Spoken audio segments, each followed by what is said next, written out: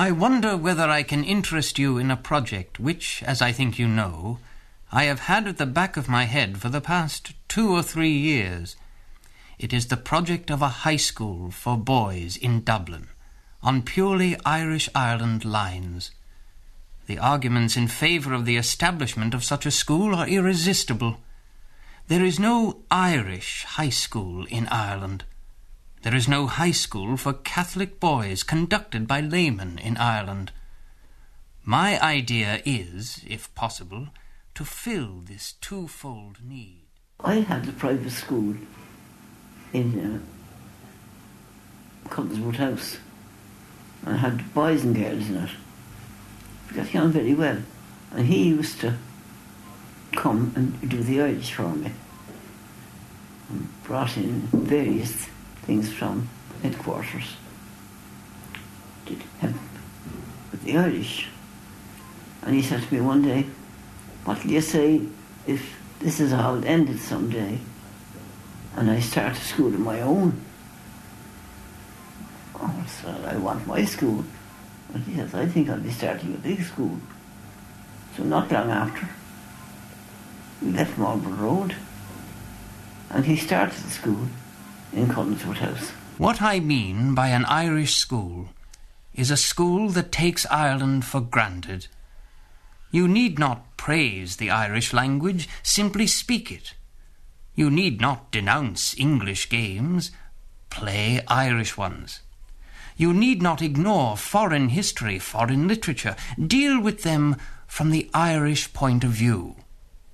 An Irish school, like an Irish nation, must be permeated through and through by Irish culture, the repository of which is the Irish language.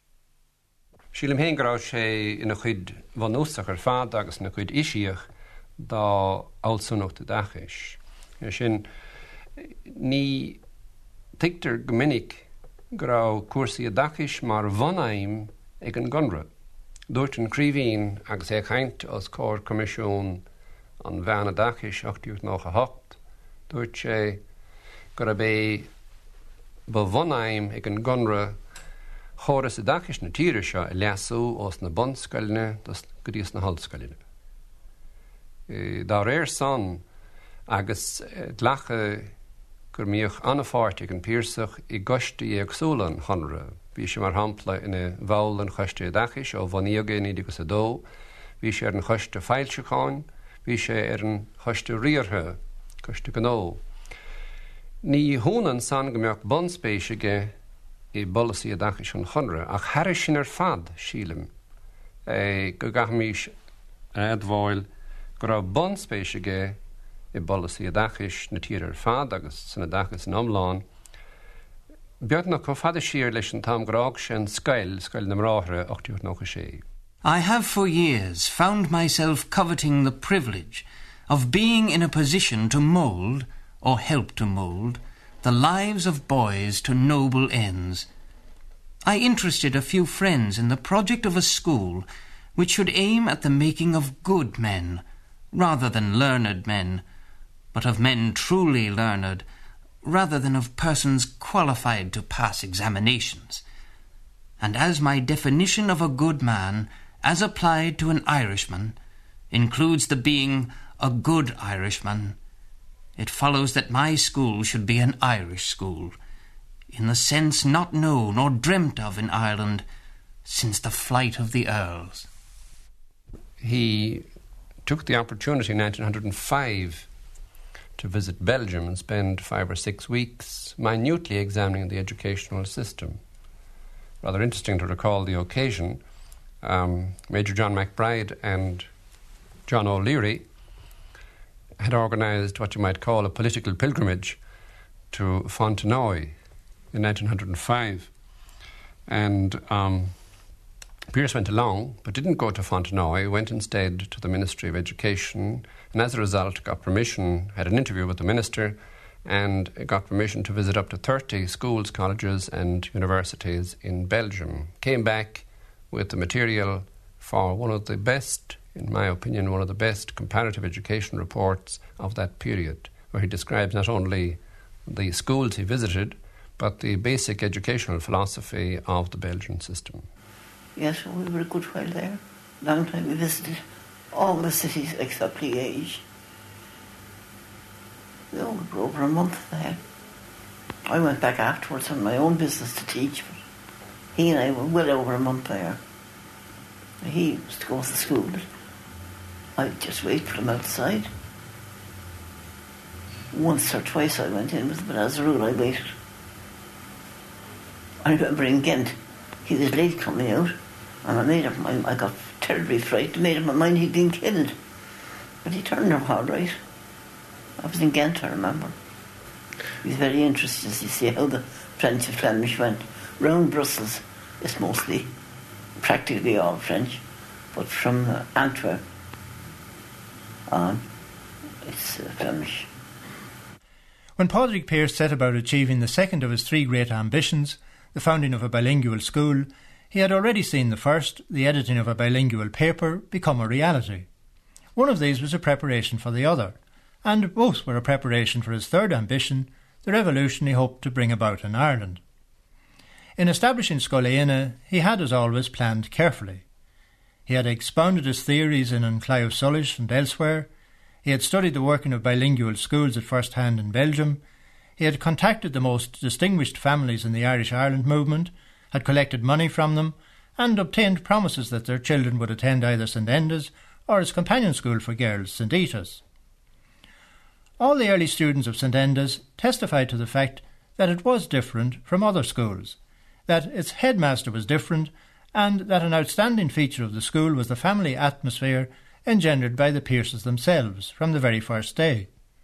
Prunches de Borca, who was afterwards to be the school's last headmaster. When we arrived at Cullenwood House, we met Mrs. Pearse, a grand old lady, and she welcomed to the place and introduced us to her son, Padraig. Yes. He was, you'd say he was a shy type of man, that he wasn't a good mixer, like with his own age, you know. He kept to himself. But he was very chatty in the family circle at night time when we used to be down in the supper room. Yes. Yes. And he was very talkative with the boys, of course. Yes.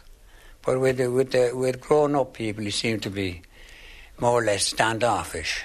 All Scoil Éine students were welcomed individually by the entire Pearse family, but the headmaster had a special welcome for boys from the Gaeltacht, and Brian Shoya came in 1910 from Inisir in the Aran Islands. Brian Máire Fiercíisteach. Chraisi lágam. Go mi sig jazz. Se chraisi go beslachter a bheannaí. A go mi sig go muinstrach ag sit. Chos sí fógsí mé hén, chos sí gá láb timpel, fógsí mé héns. Hánig mar réidirsteach sin a bheamach. Agus in sin hé scain, hánig sé hénisteach. Pearsach a hén. Bheanna mé hén a digant a bhair. Stoi go sé. Sé tradíarn, sé tras álachttíarn go má. Ní'n bánach bhfuil sam bailach cén air deach. Bhí sé cína sé tra go háid. Éan. Go chaid agus. Níor am mór an fólar, gúil na bráil leanir. Agus, nunga gáir a bhéanna san sin cha sé fáilte rúm héin. Dinne be anna gas Gaeltacht, but chum ceach is na Gaeltachta. Ach, go mór bhór digan tú Gaeltacht inírar.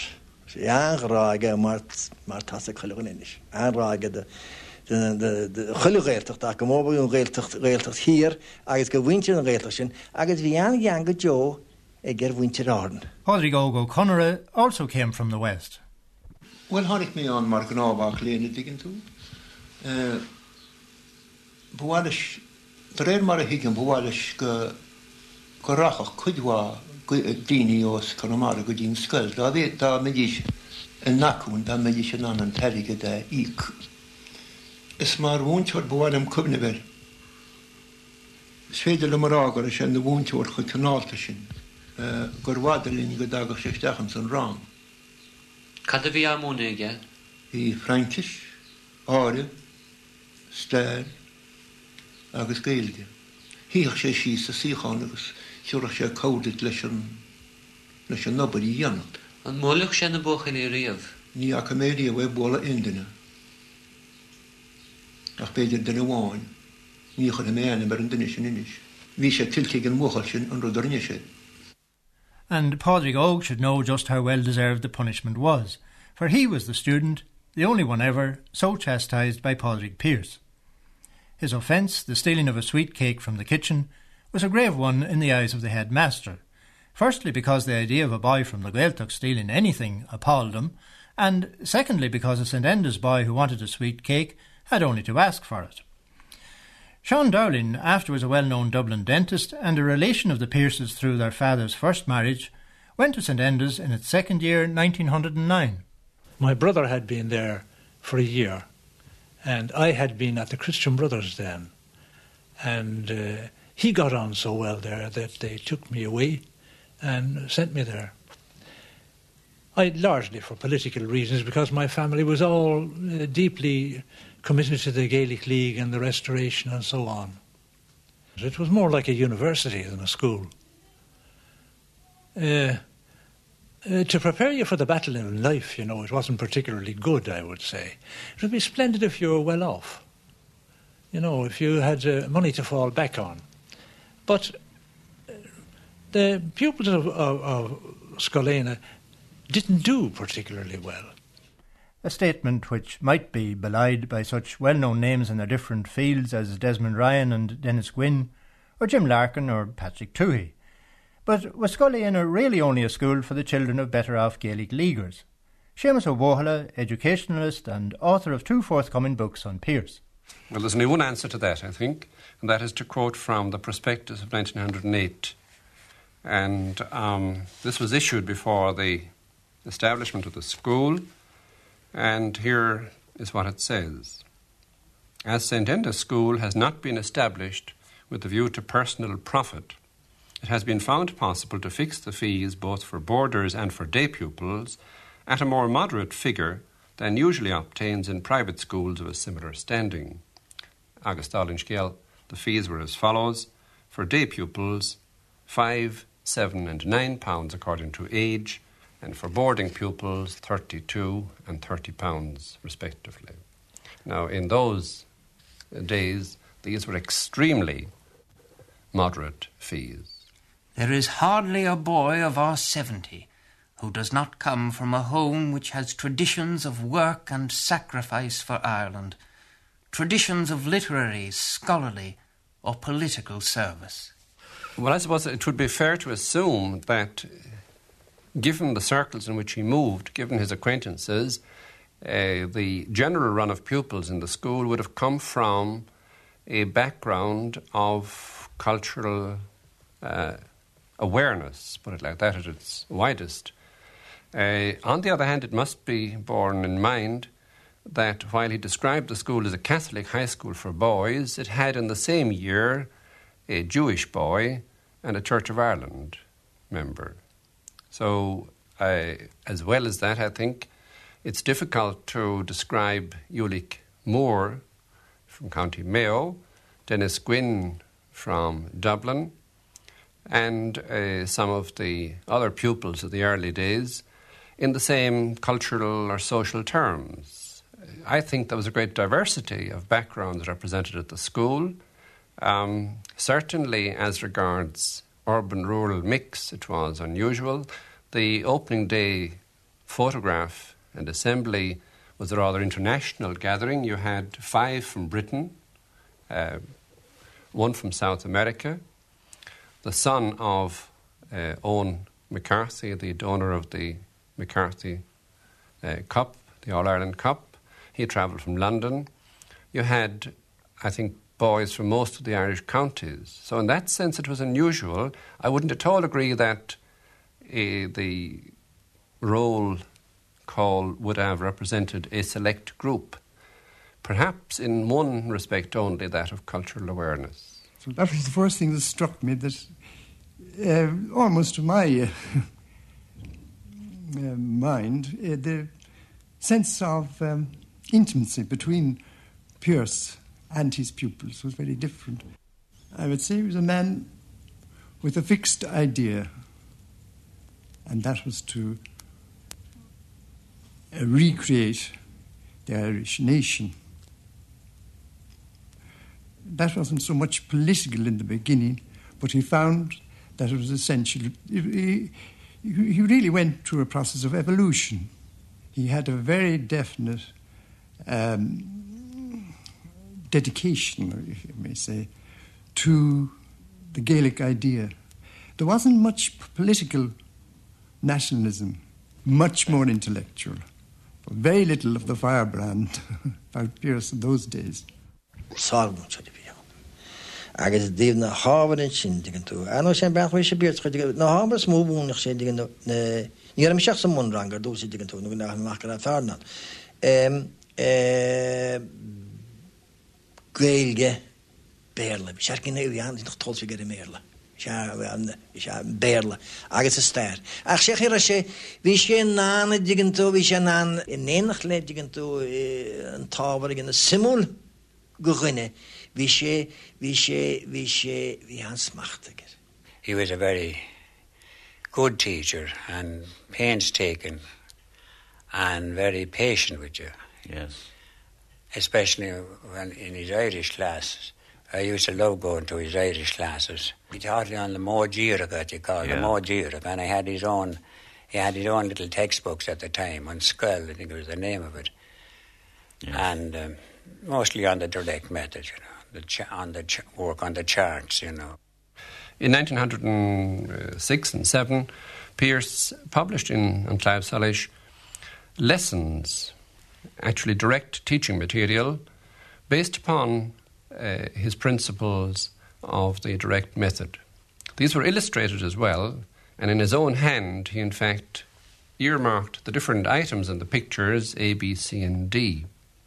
Now later, when in Scoileanna, he realised that teaching through Irish required adequate teaching aids.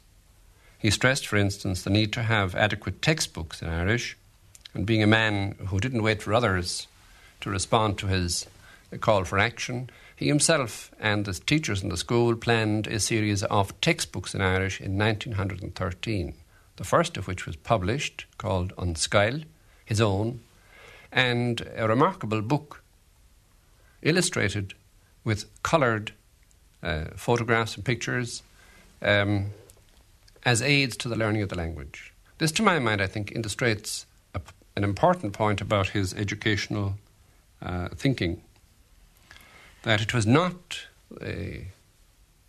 totally dominated by theory. It showed a nice blend of both theory and practice. The headmaster and all the teachers in Scoileanna had to work very hard, as the school was generally understaffed. But Pearse managed to gather a very talented team around him. In the first year in Cullinswood House, his assistant was Thomas MacDonagh, and the third master was Tomás MacDonald, formerly of the Leinster College of Irish and Coláiste Connacht and Tuath McCady. He was a well-known musician and wrote Marshail Scoileanna for the college. He was in charge of music, dancing and athletics, and he also taught Irish. He was very strict, you know, and made no allowance for a beginner. I asked the Ard Wash, the Pádraig Mac Piarish, if he would change me and bring me back into his class. And in the beginning I was in with Tomás MacDonagh. He started teaching Irish too. Yes. And he was a good lecturer. Tomás MacDonagh was a good lecturer when we went to the university, but you could easily put him off the teaching in the class. All you had to draw his attention to something that might happen in the paper, and he was off talking about something not connected with the class at all. I had a tremendous admiration for MacDonagh. He was a wonderful character. He was easily distracted, but he wasn't easily fooled. I think he knew he was being... We used to, I'm afraid, start him off by asking him a question when he came in and into the class. If we wanted to escape being heard or tasks, and he would go off talking, and he wouldn't stop until the bell rang for the next class. You know, when he was a lecturer, he was a lecturer in English. in the university at that time, University College was in Stephen's Green, 86. And his classes used to be packed to the door with all sorts of students, medical students and everything else. Law students who weren't supposed to be doing it at all used to come in to listen to MacDonagh. I used to describe it as a Cook's tour. Cook's tour. Because you didn't know where he would end up. The central person on the staff after himself was Thomas MacDonagh, a man who had a fairly lengthy experience as a teacher, even though he had no primary degree at the time. He did later do a degree in UCD, but he had been teaching in Rockwell and in St. Kieran's, Kilkenny. Was also responsible for, or was involved in the early moves towards the formation of the Association of Secondary Teachers of Ireland, the ASTI, in 1909. He came and was certainly one of the pillars of Scoilena. There's a beautiful phrase used by Desmond Ryan in relation to MacDonagh. He said it was quite easy to get him sidetracked in lessons and class and get him talking about any topic under the sun from the rich storehouse of his imagination. And Ryan goes on to describe these particular episodes in class by saying one could get MacDonagh to describe where Cuchulainn elbowed Dante. And Catullus walked arm in arm with Canon O'Leary. I think it sums up very clearly, I think, to my mind, the richness and the variety of the experience that Scoilena was to its students. With the idea of improving facilities and of providing an environment worthy of his pupils as he saw it, Pearse moved St Enda's from Cullinswood House to the Hermitage in Rathfarnham in 1910. It was in the Hermitage that Willie Pearse had, as Desmond Ryan says, nearly as full and effective control over the school as the headmaster himself. But in the earlier years, his work was more limited. He took us for art classes, but in a very desultory sort of way. He wasn't by any means regular. He taught us drawing. I don't think anything was done ever in the nature of sculpture by anyone. I never remember that. When I say sculpture, I mean clay, modelling. Nothing in the solid was done, although that would be his line. He was merely teaching art. I don't remember him as being a good teacher or a bad teacher. Indifferent, very pleasant, very genial, and easily moved to laughter. He was a very nice person, very gentle. Some of Willie Pearse's sculpture adorned St Enda's in Cullinswood House, and the help of other artists was enlisted in keeping with the headmaster's ideas of a true education system where religion, patriotism, literature, art and science would be brought in such a way into the daily lives of boys and girls as to affect their character and conduct. However, even the original work of such artists as Jack B. Yeats, George Russell, A.E., Beatrice Elvery, Sarah Purser and Edwin Morrow, who did the panel of the Boy Cuchulainn with its famous motto, did not impress some of the pupils. In Pearse's study there were a few pictures, but they were unimportant. Were they originals? Yes, I remember there were a couple of very bad watercolours by Paddy Toohey, and there was a black and white drawing by Jack Yeats called The Man That Buried Raftery, or Raftery, I mean. Raftery, yes. The Man That Buried Raftery. But there must have been other pictures there too. Probably the one by Beatrice Elvey on Machrive may have hung in that room also.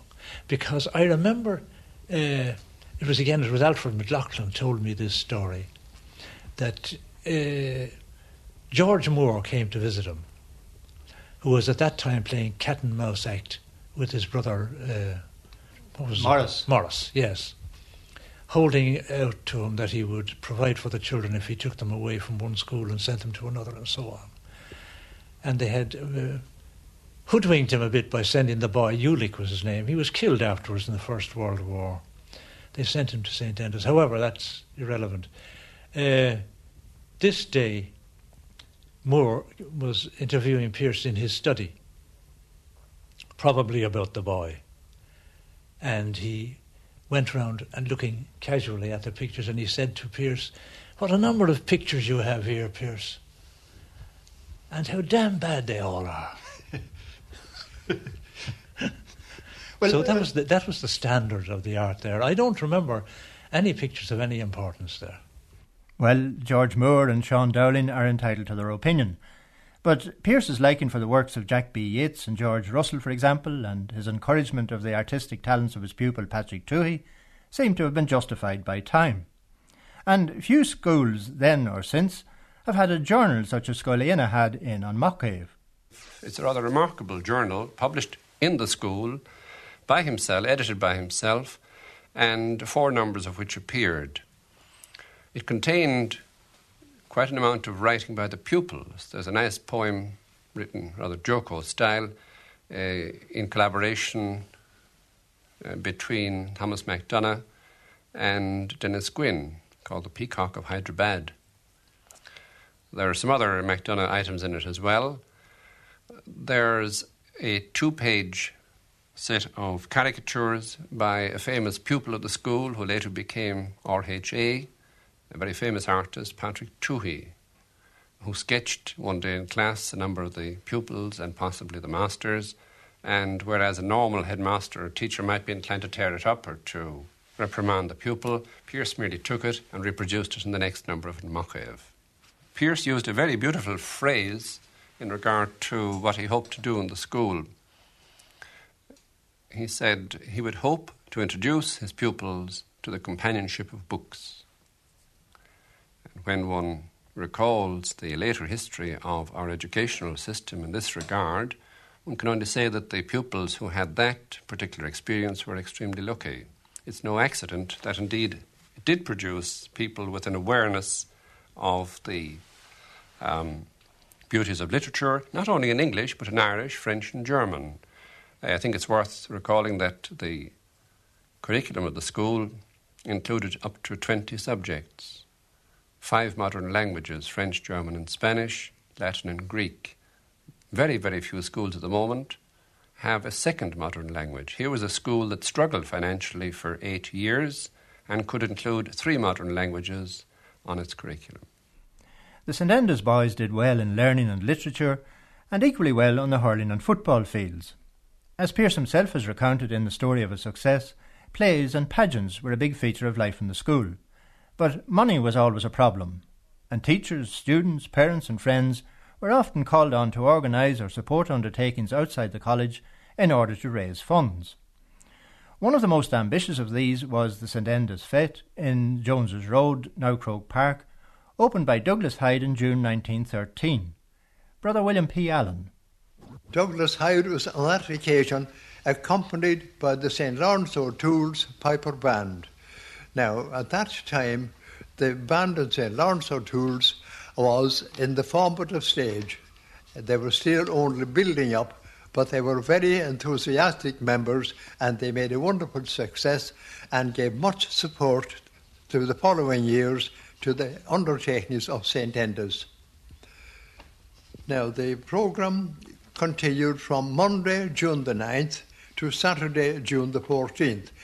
Very full programme, and as we'd expect, the June weather would be kind to it. But unfortunately, on this particular year, the midsummer troubles, the summer solstice storms and winds and rains spoiled the whole effect of the performances for that week. The Jones's Road Fete raised little money for St Enda's, and the school continued to have financial difficulties, as it had more or less from the beginning. Eamon de Barra. Padraig Pearse himself had very limited financial resources, and he formed a company to run Scoileanna, and that company went into liquidation, and he took it over by raising loans from friends and some donations. But he was always in financial difficulties, and he went to America one time. Joe McGarrity, the famous Irish leader in America, wrote an article for me one time when I was editing on Come On about Padraig Pearse's trip to America to raise funds for Scoilíne, and he succeeded in getting quite a substantial sum there. Pearse himself had only £100 of his own money to put into it, and I mean, you don't furnish a school and all that without money, and he had only £100, and it appears that my father financed him in that as well. And we owned 2 houses in Blessington Street, and one was sold about 1908, and Seamus McEnglinne, who was a clerk, he's still alive. Seamus told me in this room that he had a conversation with Father the day that Father was released from prison. That was in the 8th of December 1920. And he mentioned what he had done for Pearse, and mentioned about Father having told him that he'd to sell the house to pay off the debt. Sheila Barraid, Pearse's godchild and daughter of Stephen Barraid, one-time treasurer of the Gaelic League. She believes, as do many others, that Pearse made a mistake in removing Scoilíne to Rathfarnham. He was very successful in Ranelagh, and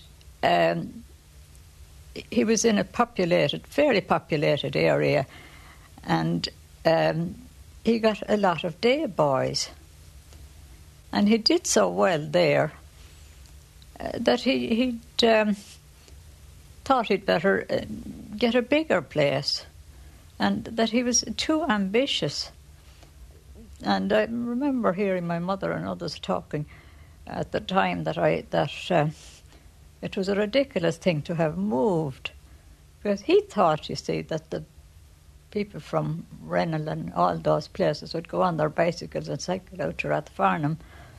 There were no facilities by way of buses or even trams. The trams didn't go past Rathfarnham Castle at the time.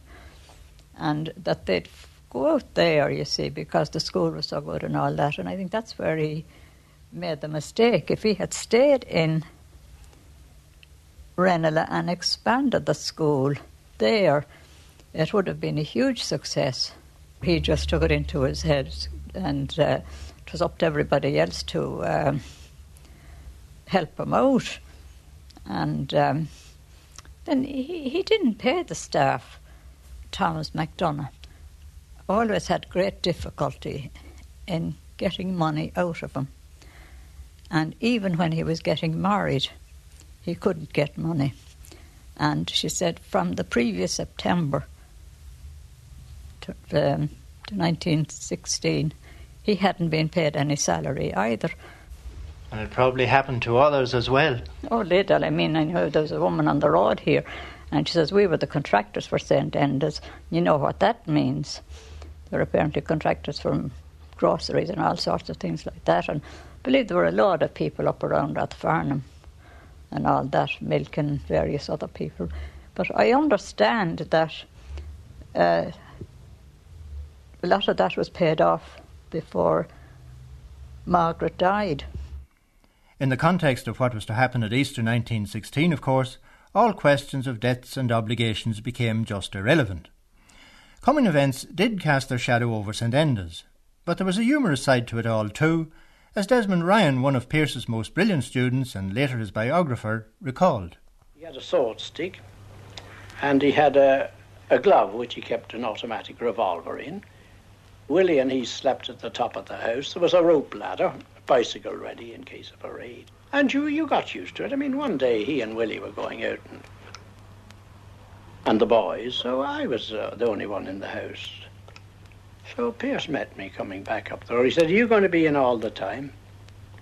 I said, yes. Well, says he, if any G-man comes, draw a gun and shoot him. So I said, certainly. And I made great preparations to receive the G-man. I had a rifle loaded. I had an automatic revolver waiting. Even the G-man, of course, never turned up. As always, Mrs. Pearse and the family were closely involved. She lived in this atmosphere. His famous 3 wishes he wanted to start his bilingual paper, He wanted to start his bilingual school. He wanted to head an insurrection. Well, Maggie said to me, as the senator, she said, "Oh, I think Pat is rather on for leading the insurrection now. Mother thinks Pat is a young god." But she knew Pat was going to lead the insurrection sometime or other. And sure he was. But there's a very funny incident occurred about that. Long before the volunteers or any hint of risings or anything, an English company decided to shoot an Irish film. So they thought St Enda's was a very good place. It was a real old melodrama. You know, fellas in red coats and fellas in green coats. So we got up the avenue they came this day marching. So Mrs. Pierce saw it. Oh, she nearly fell. "Oh, God," she says, "they're coming to take poor Pat and shoot him." That was the atmosphere. But Pierce, while he did encourage a patriotic atmosphere in the school, did not bully his pupils into joining organisations like na Fianna, though many of them did. And later, many of his ex-pupils who were living in St Enda's while attending university joined the volunteers. Brian Shoiga. Ich meine Guni an digento. Wir schumre an doen heen, wir schumre B an doen heen, wir schumre C an doen heen, agus in chin wir schumre kollet an doen heen. We moet in chin agus eigen naam kingen digento iemand der vaad ins na hooglai. Agus heich met de machen chin. Ni veden kwino is kart Kewe digen chachten jech met chierig Shan willen. Hier baile buhan, baile boden. Shan willen, Shan alles en moet je Drillalin Chinevik, Reggio had digging those colleagues as Pierce digging to and caption bjorns. Hagar heen, he wished so go ahead. Hagar say, Bran Ordens, you know, say piece of kindness in the Farbach and jet choker. It's Minica door would digging to Win Biersoch digging to us, Minica door would digging to the Minica door would digging to Baden and Mahmujo had been Nari Mahach Marach Piersoch. You were saying Heidi Stone. Een naam die rotel in Johnny Shana Johnny shoot gewoon John digging to Bediger en Chagas snur die gewoon met wij Bediger gesprek schemels skorche Chris Mischne gewoon nagas gorsche adira Spirit National on the stag ingento ach madelera gerustelen bechartibels bechartibels na hole nie root te verkriegen Batlam session is raga harich. There was never any hint of a revolution or physical force or anything like that, but Pierce always gave his talks on history. Yes. And he emphasized the part of the various insurrections in Ireland during that period. There was an emphasis on history. On history. On national aspirations. National aspiration. But he never used to bring in anything about like the political side of it, or what we should do, you know. Yes. Only that he tried to inculcate a love for the language and a love for the games and the history of Ireland. When the Fianna were started, I think in 1908, when they used to come up to St Enda's and Rathfarnham. You weren't in the Fianna yourself, were you? Well, we had a branch, like we were connected, Crevena, but we were connected more or less, associated with them. You were associated, yes. But Con Colbert, of course, was our drill instructor, and he was one of the leaders in the Fianna movement, the Fianna Éireann movement. Con of Limerick. Yes. And he came out weekly to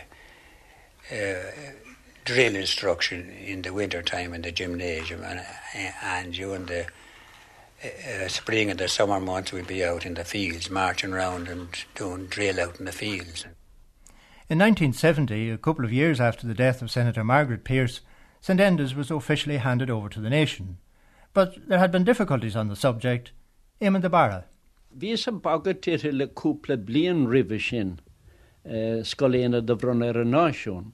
Ach ní raibh sí sásta. Bhí rein túrmíice. Uairháin bhíoch sí ará go mronach sí an áit maná rialta chun scoil de bheith ann agus an son déireach sí nach ceart scoil de bheith ann an éachar agus well idir atra ní raibh sí sásta scoléana de bhronna ar an náisiún go dtí bblion dernachas tócha agus an son well dénta sí lom fé dhearra agus bhí coníl amháin gur dhéanas an uair sin ná go mbeadh an dá fear taobhistí den gata tucha de bhócalaí na háite chun amáníocht agus pell ann agus